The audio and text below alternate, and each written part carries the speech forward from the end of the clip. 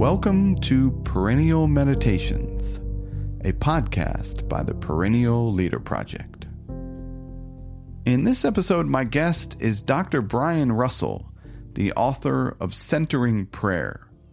This episode is a recent recording from our last virtual meetup on the art and wisdom of contemplative practices, which was part of our Perennial Habits course we've been running over the last couple months.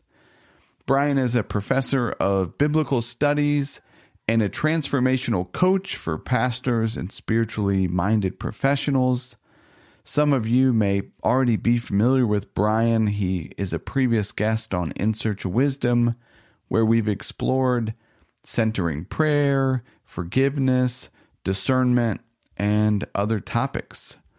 In the conversation, Brian and I discuss the benefits of stillness practices, knowing ourselves, the challenges of sitting quietly, centering prayer in the 4 R's, the art of acceptance, knowing what matters in life, and much more.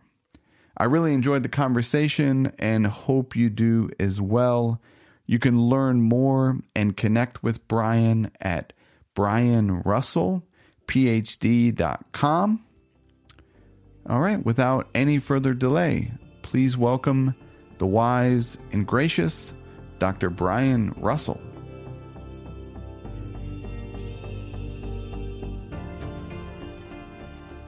So just a bit of background of how I met Brian to kick it off.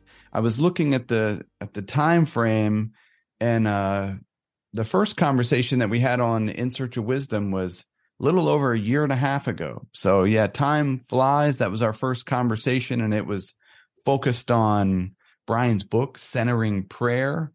And since then, we've connected other times and had chats about forgiveness and discernment, and Thomas Merton, and other topics. So I'm really grateful to Brian for taking the time to connect again and chat about this shared interest that we have, and important interest of integrating stillness into daily life. So thank you so much, Brian. And maybe if you could kick it off with just a brief kind of introduction and whatever you think might be useful to share. Yeah, thank you so much for having me on the show, and just grateful for everyone who's taken part of this and even watching it later. Yeah, I've been pretty much a lifelong Christian. I grew up in Ohio, always curious, and so since the call into ministry, right when I was getting ready to go to college, so ended up pursuing a history degree, and then I went to seminary, and then did really well in seminary, and went ahead and got a PhD in biblical studies, which led me to my main career focus, which I've been a professor of biblical studies for actually 23 straight years now. As of July 1st, I'll be starting my 24th year, so I've been a professor for a long time. The centering prayer piece came in. It's a spiritual formation practice, but I've added that little element to my life, falling through some major difficulties that I faced, where I just felt like everything was falling apart for me personally and relationally. I went through a very difficult divorce after a 20-year first marriage. I am remarried now and almost for 10 years now, but that was a real crisis of faith for me, because it didn't make any sense what was happening. And I discovered, even though I'd been a seminary professor for a while, I discovered the deeper wells of the Christian movement with specifically these stillness practices. And that's how you connected with me. I wrote the book Centering Prayer, which it's kind of funny. The Bible professor wrote it, but that was really me processing what I had learned about silence and solitude, and how I saw, or the ways that I saw and sensed that God had worked in my life to really bring my heart back to life, you might say. So beyond my work as a professor, I also do some mentoring and coaching, mostly with pastors, but essentially anybody that's interested in going deeper in their spiritual life. All right, well, beautiful. Thank you, Brian. I thought we could kick it off with just a question around maybe the benefits of stillness practices as you see them, and maybe even more broadly speaking, like the art of solitude, however big that you want to make it. How do you see the benefits of stillness? Yeah, and I would say that I would go so far to say is that stillness in these silence and solitude practices is perhaps the hidden gem under Christian faith, and it's probably true of most religions. But I'm a Christian, so I'm only going to speak as a Christian. And stillness is a necessity for a deep spiritual life, because stillness, silence puts us in a posture where essentially you kind of have two things that can happen. When you're in an undistracted state, because that's what we're talking about when we talk about stillness, solitude, silence, we're getting away from the noise. What you become aware of almost immediately is that silence isn't quiet. And so stillness, ironically, forces you to sort of confront your inner life, while simultaneously it puts you in a position where you could encounter God in a different way than you do when you say be reading scripture, or reading a theology book, or actually praying with words. So stillness puts us in a posture where we can essentially, from like when you talk about in search of wisdom, put us in a position where we can go all the way back, if you want to the Delphic Oracle, where you had that know yourself. And so it puts you in a position where you're radically open to self-knowledge, and also open to the ultimate knowledge of who God is and as God, not just as an idea that we might postulate with a thought or with some kind of writing. So stillness allows us to strip away all the noise and chatter and just be. Something that's fascinating to me and mysterious, I experienced this personally, what I'm getting ready to say is, so creating a new habit is a difficult thing. We generally know that it can be challenging, but adopting, or even sometimes continuing, and I can experience this in the way of continuing these stillness type of practices, can be a challenging thing. I guess my question to frame it is, why are some of these stillness practices that have many benefits that you've, outlined, difficult to adopt for many of us? Yeah, well, I think we can talk about it from the habit side. I think the ultimate obstacle is, and I think this is part of even the salesy marketing that we run into, like my book title, for example, the publisher gave it this, but it's Centering Prayer, Sitting Quietly in God's Presence Can Change Your Life, right? That's a really nice title. And it's true, where you can say, like people that would study, say, mindfulness meditation, oh, this is gonna, it's gonna be bells and whistles and you're gonna just feel great.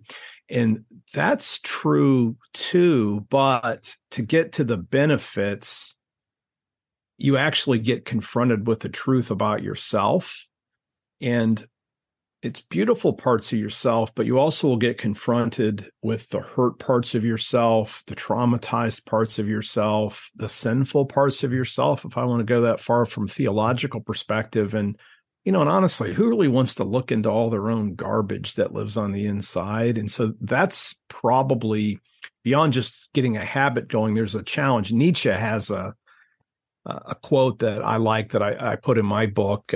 And obviously he wasn't exactly known as a Christian person, but he was a spiritual person. And he said, when we're alone and quiet, we're afraid that something will be whispered in our ear. And so we hate the silence and drug ourselves with social life. So I think there's an insight there. There's the dark side that comes up, is you have to, because you get confronted with, again, the beautiful parts of yourself and also the hurt parts. And that's hard. I think of even like Solzhenitsyn, He talks about, if only it were if only it were easy to separate out the evil people from the good people. But then he says, the line between good and evil runs through the heart of every man, and who wants to cut out a piece of his own heart? I would suggest that one of the hard parts about adopting these practices is, if you do it for a while, this doesn't usually happen right away.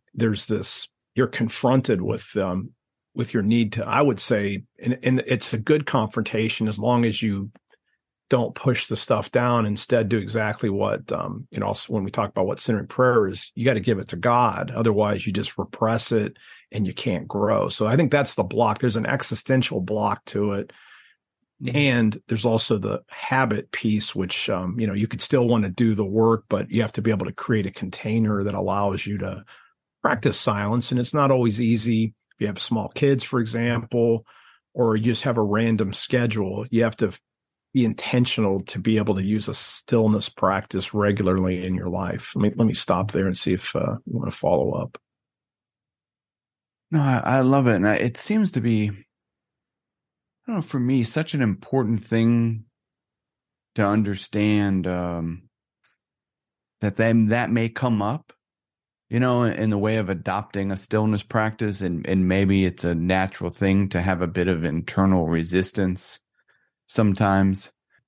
I'm curious if we could spend a bit of time on maybe the art of acceptance piece of how we accept ourselves completely. But before we get to that, maybe now could be a good opportunity to talk a little bit about centering prayer and the 4 R's. And maybe if we could talk about the 4 R's and acceptance and all of that type of stuff. Yeah, thank you. Thank you. Yeah, the centering prayer is what you can also call it the prayer of silence or silent meditative prayer. And it's essentially a technique that can lead us into what mystics would call contemplative prayer, which is the experience of essentially, it's hard to describe because this is beyond word stuff, but it's the idea that God actually can pray into us, and you essentially encounter God's isness with the own isness of your own being. So it's this kind of mystical experience, difficult to describe with words. I ask, people how to describe it sometimes. It's a sense of calmness, sense of peace. Sometimes it feels just like love, but it's, as soon as you start describing it, you drop back out of it. So centering prayer is essentially a practice where you take it's a technique. You use a prayer word, like you can use Jesus. This goes back to a medieval text called The Cloud of Unknowing, which even has roots further back into earlier periods in Christianity. But the idea was to take a sacred word. It's not a mantra, but it's a word that when you become aware that you're thinking about something, that your own conscious mind is focusing on something, you use the prayer word as a vehicle to let go of the thought. So it's not pushing things down. It's essentially using a prayer word to surrender whatever you're focusing on back to your intention, which is I'm going to sit in silence before the triune God, Father, Son, and Holy Spirit that loves me. And so that's what centering prayer is. Now, the 4 R's is a reminder, because the biggest impediment to centering prayer is just the avalanche of thoughts that you go through your mind. And it can be meaningless chatter. It can be a great idea that you don't want to remember. It could be some kind of bad memory that you have, but whatever's kind of going through your mind. And by thoughts, I would also include bodily sensations, because sometimes different parts of our bodies will react to, the emotional energy inside of us. I'd also include the emotions, thoughts, whether you see words when you're thinking or whether you see a picture and watch a movie in your head. That's what we're talking about. And so the 4 R's are a reminder when you become aware of what's going on inside your body. It's resist no thought, react to no thought, or resist no thought, retain no thought. So you're not supposed to try to make yourself stop thinking. But when you become aware of a thought, you're not supposed to retain it either. You're not supposed to just park on it. It's to let it go. Then the 3rd R is react to no thought. And we'll probably come back to that because I think you want to talk about acceptance. But so you're not going to react to any thought, and whether it's a beautiful one or a scary one. Instead, the last of the R's is gently return to your intention of sitting before God in silence with your sacred word. So again, resist no thought, retain no thought, react to no thought. You might even just say gently return to Jesus with your sacred word. And that gently is a word that's intentionally used there. Mm. I just want to bring in some sort of visual, because that helps me sometimes, and it's always stuck with me. I think it was Thomas Keating who talks about this visual of these thoughts of boats going by, and you just don't want to necessarily get on any of these boats. You want to let them go by. Now, around acceptance, which is maybe tied in with many other stillness practices. It's something that comes up probably across the wisdom traditions. To me, it seems a bit counterintuitive or paradoxical that you can come to a greater level of self-acceptance when you're not reacting or retaining any of these particular thoughts. You're essentially letting them pass by. Anything come to mind there to make sense of that, or anything that helps you there that could help us out?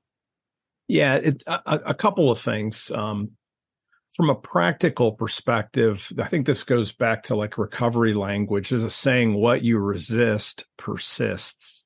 Mm. So sometimes, especially because usually what is it that we're having a hard time accepting? It's some hurt part of ourselves. It's some bad memory. It's something that we feel guilty about, something that we're ashamed of. And our tendency is to push it down. I always think of Adam and Eve in the Garden of Eden in that story after they eat the fruit. They realize they're naked, and so they hide behind a tree when it says God's walking through the woods, and then God says, "Hey, Adam, where are you?" As though he didn't know where they were, right? But he's actually comes looking for them, but they want to hide. There's something in the human condition that wants to hide the hurt parts of ourselves. And but what's always interesting in the centering prayer posture, it sort of assumes, and you can learn this with experience too, but you have to trust that God already knows everything that's on the inside of you. And that God loves you. Therefore, you don't have to hide anything, no matter how painful it is, because God kind of knows anyway. So it's more of a matter of God giving you the gift of say, just, I'll speak for myself, Brian, give it to me, those hurt parts. And when you realize that God accepts you, and that's, I define, grace is accepting the fact that you're unconditionally accepted. It's that moment of grace. And so if you can do the prayer with that posture, you can slowly let hurt parts of yourself or even embarrassing parts of yourself out. Like, I tell the story in my book, and it's 100% true, because I kind of stumbled into these practices, and I didn't have, I wasn't in a monastery. I didn't have a spiritual director. One of my friends knew I was really hurting and showed me how to do this technique. And so I'm sitting out in my back patio, and I've been doing it for a while. And for a long time, I would just, it was kind of like two recurring thoughts.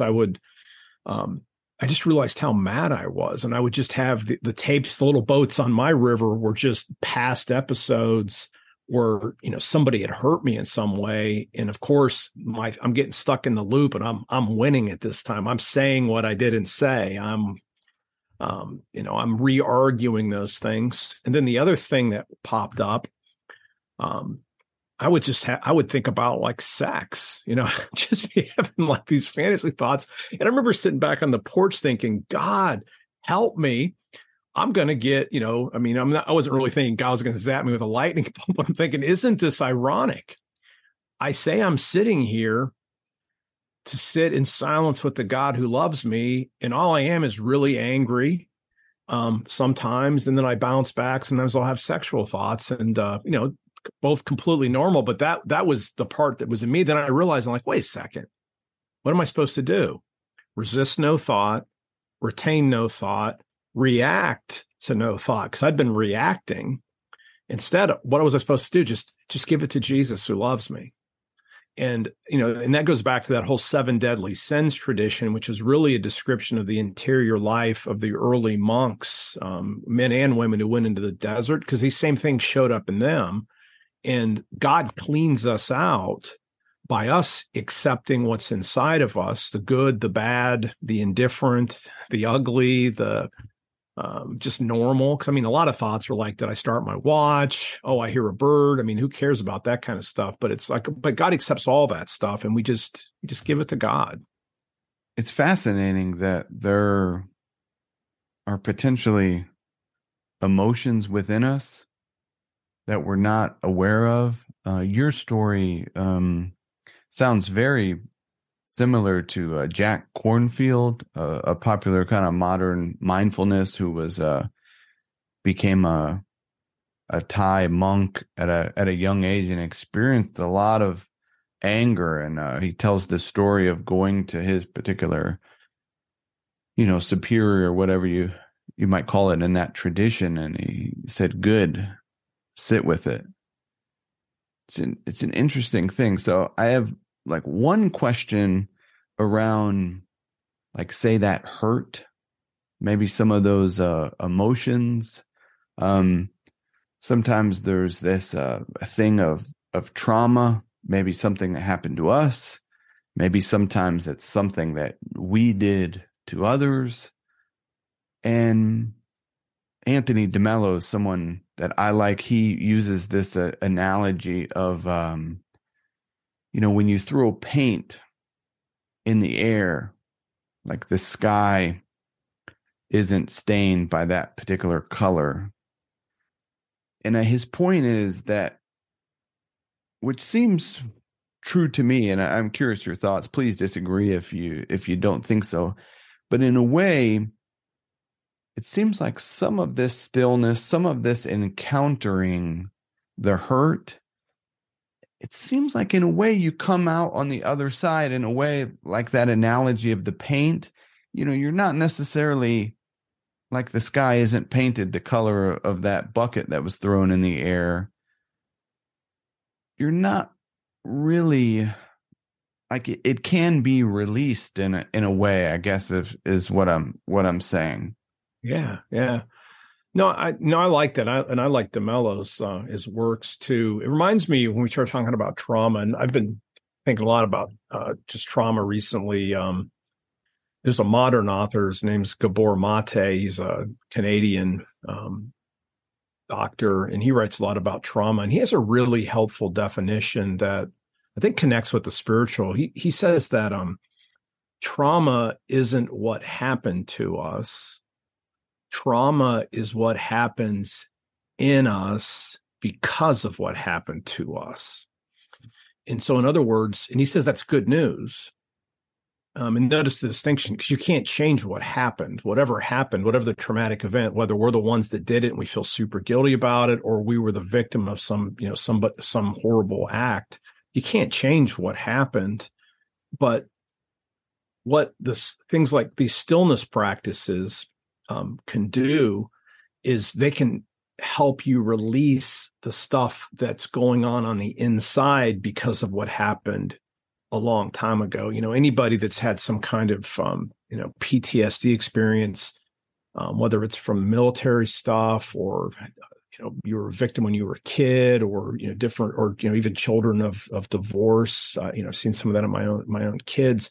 You get these triggers, right? You hear a sound and it sends you back to some other place, or if you're a kid and your parents get divorced, you go on vacation somewhere and you're where you used to be, and something doesn't seem right on the inside because that was where your old family vacationed, and it just does something to you. That's trauma. That's what it does on the inside. But like these stillness practices allow us to see that stuff slowly. This is not a quick fix thing. That's why Thomas Keating, he called it divine therapy. It's like, let the God who loves you do deep psychotherapy on you. And what you're doing is you're ultimately turning down the volume on those wounds on the inside that were used to screaming at us. And now they can slowly be turned down into whispers, and healing happens that way. I've seen that in my own life. I mean, people that knew me a long time ago, I mean, I've always been, probably would have liked me if you would have met me 15 years ago, but I'm not the same anymore. I'm not as ramped up as I used to be. I'm more calm. I'm chilled in some ways, and it's because God has done a deeper work inside of my life by helping me to see the hurts, the guilt, the shame, the fear, and also the ways that I was, I'm not going to say I have big T trauma, but I have some small T traumas in my life. And silence and solitude have worked that. Now, let me throw one other thing in here, because I know we're talking about centering prayer, but I would be remiss if I didn't say I also do another practice too that I think works in combination. I've been a journaler for a long time as well, which is another silent solitude practice. And a big part of my journaling practice, it's based on the Prayer of Examen, and it's not a perfect representation of that tradition, but it's close to it. Is like, and I usually do this either right before I do centering prayer or right after. I do gratitude, and then I literally write out what seems to be bothering me. And I'm really attentive to noticing sensations. And, and over the years, what's interesting is I don't write that much in that section anymore, but I'll tell you what, like 10, 12 years ago, I would be writing half a page every day on stuff, but it's a matter of just slowly releasing these things. And I would say, whether you write it or do centering prayer, you're giving the hurt parts of yourself, the scary thoughts, the embarrassing thoughts, you're accepting them and just giving them to God over against pushing them down or hiding behind a tree, metaphorically. And I like that Lord of the Rings, the third movie.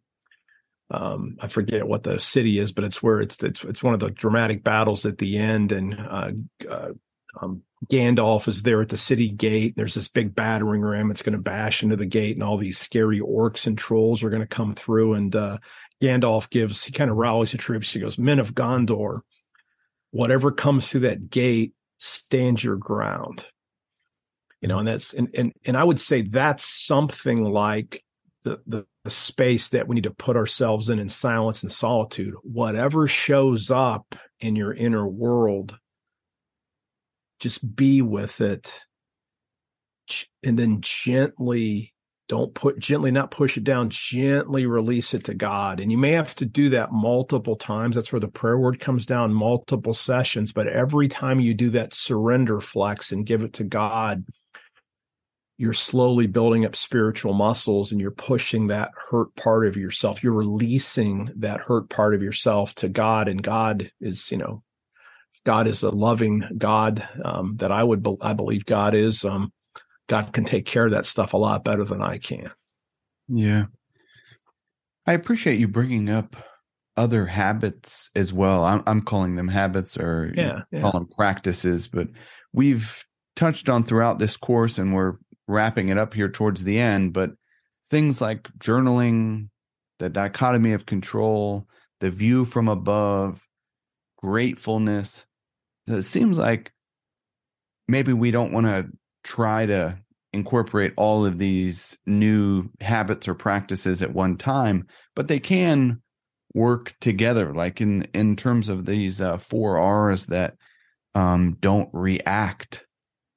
Sometimes that can be, even in daily life, as we're navigating, that can be really challenging. Maybe the view from above, or remembering, what's up to us, what's not up to us. Is there an opportunity for gratefulness here? So some of these other practices seems like they can help us with that.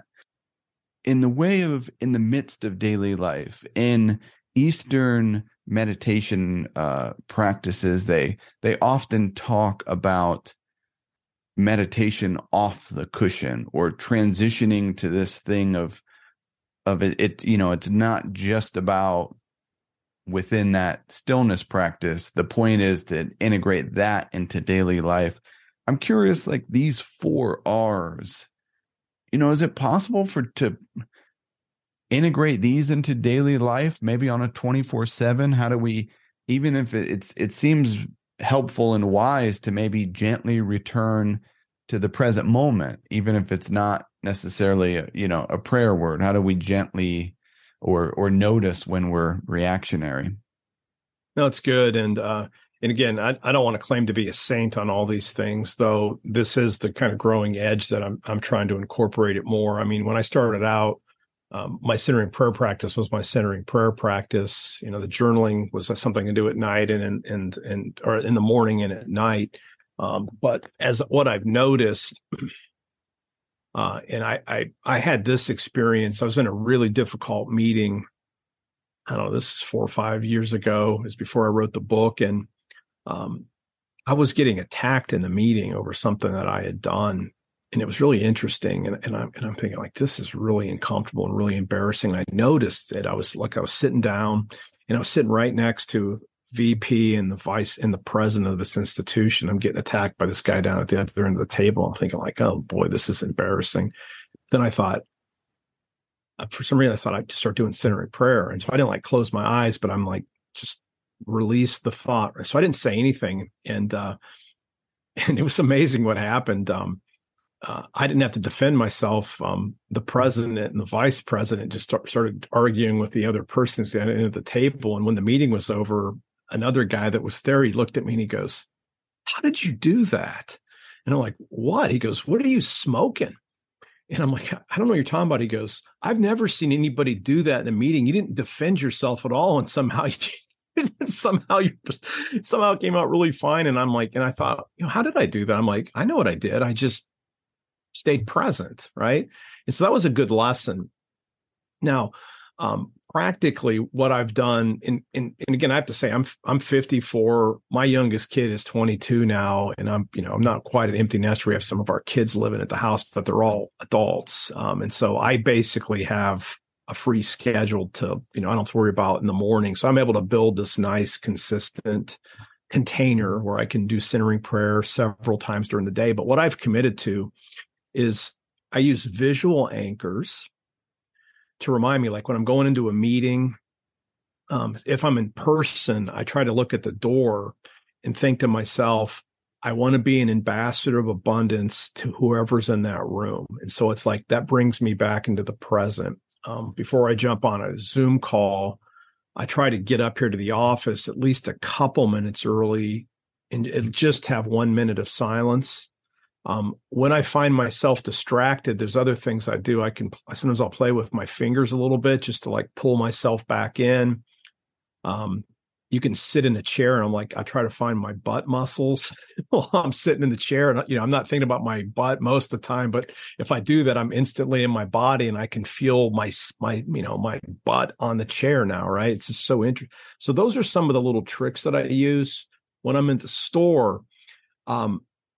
I've been doing this a long time, so I get curious whenever I get a weird feeling or something. And I'm like, wow, isn't that interesting? Or I'm at a store and I feel awkward because I'm in a line and I'm an introvert. I don't know what to do. And I'm looking at everybody looking at their phones. I'm like, I'm not going to look at my phone. I'm just going to chill here for a second and just hold the space and take some breaths.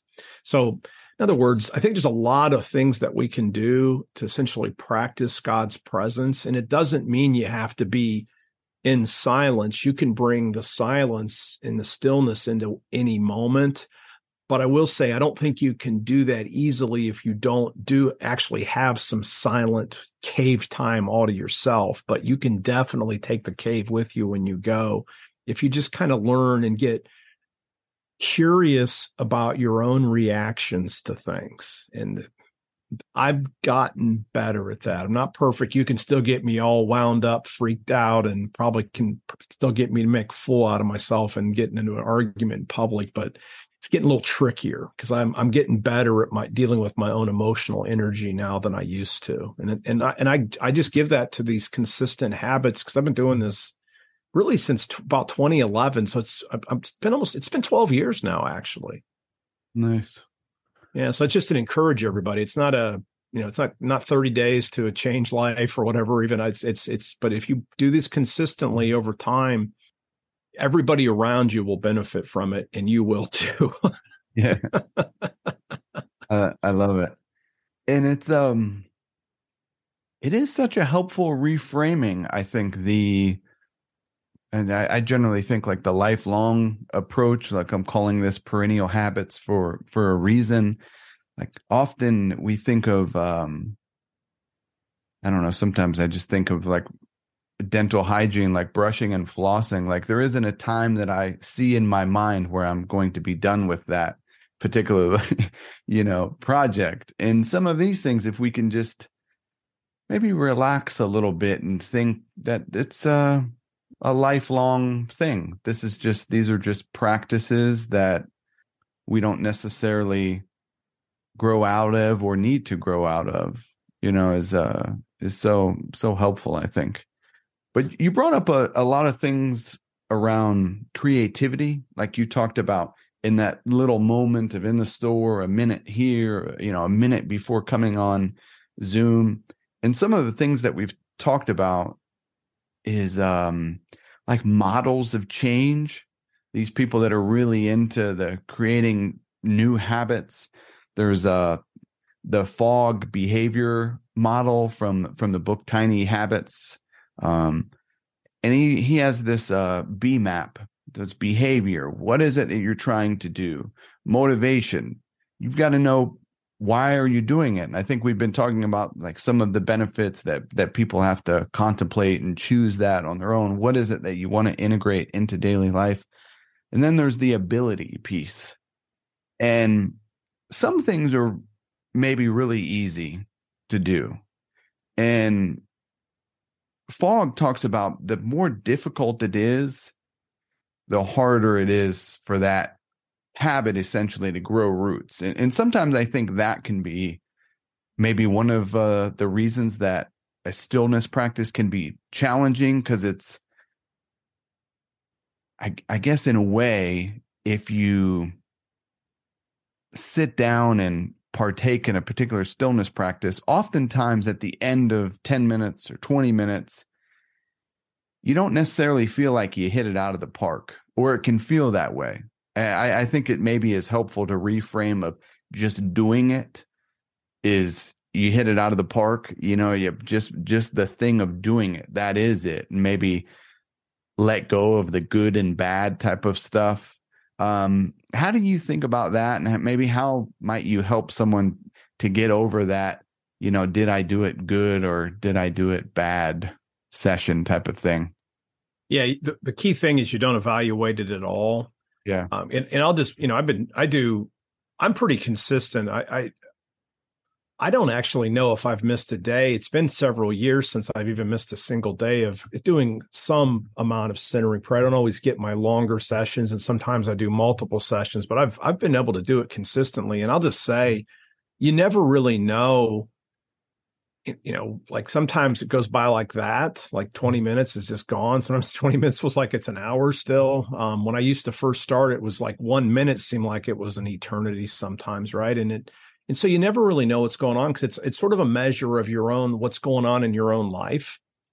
If everything's kind of going reasonably well, and you don't have a lot of, like, I'm an anxious person in general, but so my anxiety can mess up centering prayer sessions because I can't break through the thought loop. Sometimes I'll just say that. And so I do have what you might say are bad, but the whole point is I showed up, and it's just like going to the gym. The worst thing that happens is you have to use your prayer word multiple times, which means you get to return to Jesus a whole bunch of times. And so really the only way that you can fail at the practice is not to do it. Just essentially, I say set the clock, honor that commitment. And if you honor the time, you don't have to worry about evaluating, because that isn't the point. The point is I'm showing up, and this is a surrender practice, and I'm going to surrender this amount of time to God. And I would say even on the hardest sessions, you probably do learn something. You learn, it's persistence, faithfulness, and showing up. And I would say for me,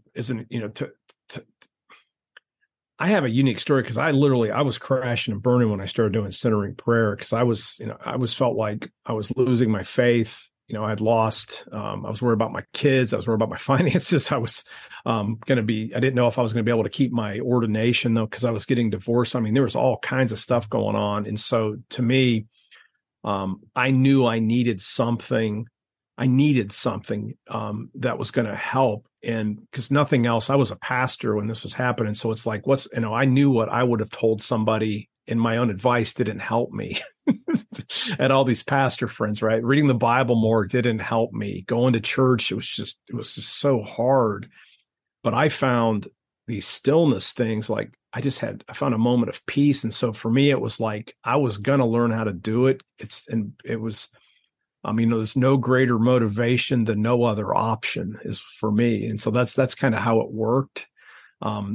So I would just say to someone, experiment with journaling, experiment with the centering prayer, and see which one of these really connects. Maybe they both will, but don't give up and give it a season. And make it easy. Like I get up and have coffee in the morning, and that's pretty much my signal that I'm time to do centering prayer. Now I do it with my wife now, which makes it even easier. So we literally wake up at 6 a.m., make coffee, drink a little bit of coffee, and by 6:20, we're doing centering prayer. And that's how my day starts. So I got that habit locked in with like a ritual now, right? But then I'll come back to it at different times. So just figure out a space where you can do it. I used to go to my office when I was working in an office.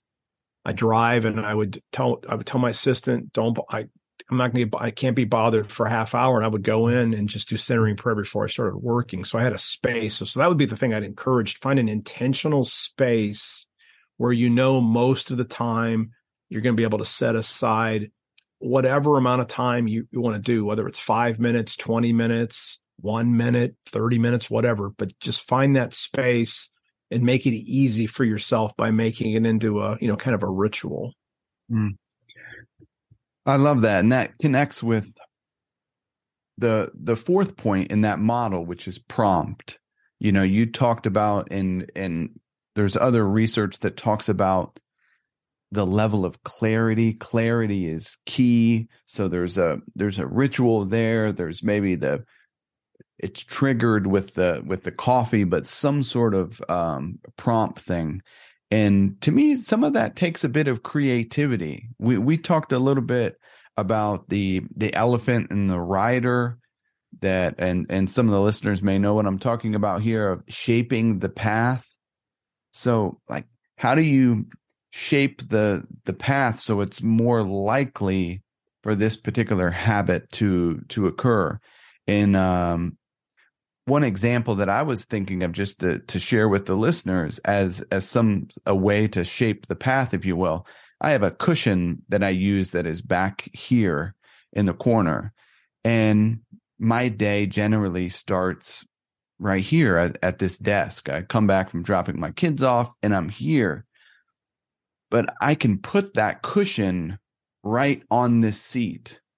So it's super obvious. I have to literally, to not do it, I have to move this cushion, and go set it back somewhere. So it's this thing of shaping the path, if you will, but also what I'm blanking a little bit on James Clear from Atomic Habits. He outlines these 4 things of how do you make it obvious? How do you make it attractive? How do you make it easy? And then how do you make it satisfying?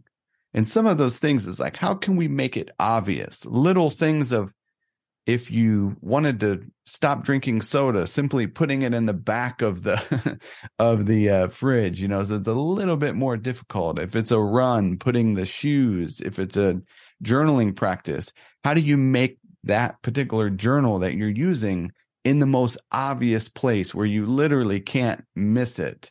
So some of these creativity tactics can really are kind of essential to at least grow some roots with that particular habit.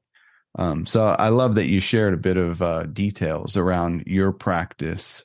I think that's really, really helpful for us.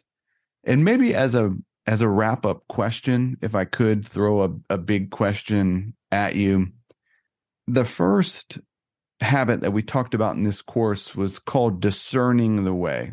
And we had a whole conversation about discernment. It's like, what type of life do you actually want to lead? Like, what really matters to you? Now, this particular stillness practice or a stillness practice is not necessarily, designed. You're not necessarily retaining thoughts. You're practicing, as we talked about, kind of letting things go. But how do you see learning to be still, connecting with maybe clarity on what matters? Because it seems like that for the whole motivation thing of why do you want to do it, you talked about, there was a real need there. But somebody that's maybe not in that place of just, how do you really determine what matters, and where does stillness come in the play to help us there? That's good. Yeah. And what this is where I think I would expand the conversation a little bit into, I use the language of a container for your life.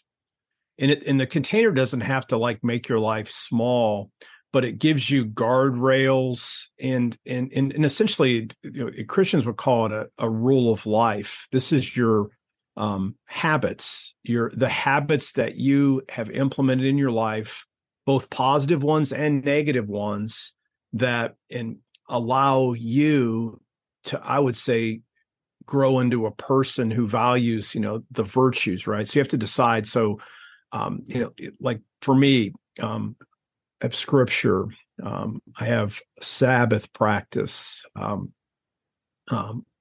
eat good, I exercise, I sleep, I read good books, from the perennial wisdom tradition. I read a lot of things in religion. So I have these inputs that are coming into my life. And, one of the questions I like to ask is, what does my soul really need? So do I have a set of soul enhancing practices that allow me to grow in love for God and neighbor? And then you also, though, have to address, what am I tolerating in my life that's actually warring against the life that I say I want to live, right? Now, this is where these contemplative practices really come in, because what stillness practices do is they make you abundantly aware of the divided nature of your own heart, or at least I'm going to say they make me, I'll make this about myself because I'm not going to claim that, but they make me abundantly aware of the divided nature of my own heart and the inner BS that goes on in my life. Even when I'm making decisions that I would say I'm doing for the Lord, I can see that there's mixed motivations, that maybe I'm really just doing this for Brian, right? And so the stillness practices have cut through the crap at some level. So I don't have to pretend like I'm a saint, because I know I'm not. I still want to be, like to be a saint, but rather what I'd really like to just be is loved by God and be loving, and not, I don't need the label, right? And so to get back to the question about clarity and discernment,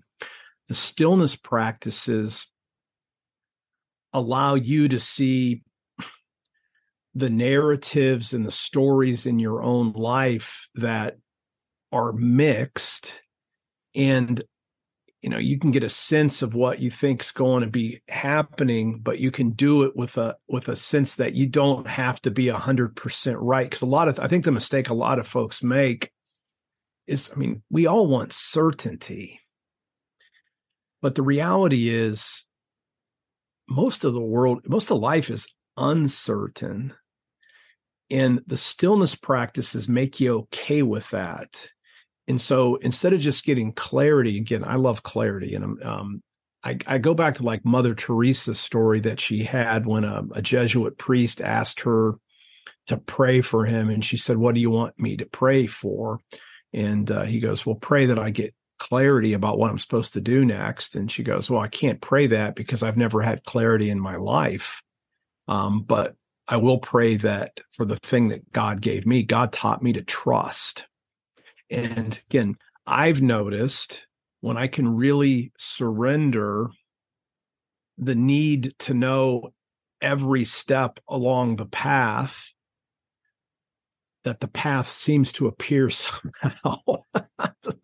But when I cling to the idea that I got to know exactly how it's going to work out, that's when I've gotten into trouble. So this is probably a really backwards kind of crazy way to answering your question. But I would suggest that the stillness practices give you a different kind of clarity, a clarity that's comfortable in the midst of uncertainty, that's rooted just in a deep trust that the universe bends towards love, and that I just need to hold that space in my life. And so as I walk the path, I can do, like Micah 6:8, what does God want us to act justly, love mercy, walk humbly with our God? When you show up, pay attention, God's got way more invested in this than we do, as one of my mentors likes to say. So let me stop there. That's probably a longer answer than you wanted, but that would be some of my thoughts on how this contemplative stuff connects with clarity. Because again, I will say, everybody, I love clarity. I just don't always get it. And I just Beautiful.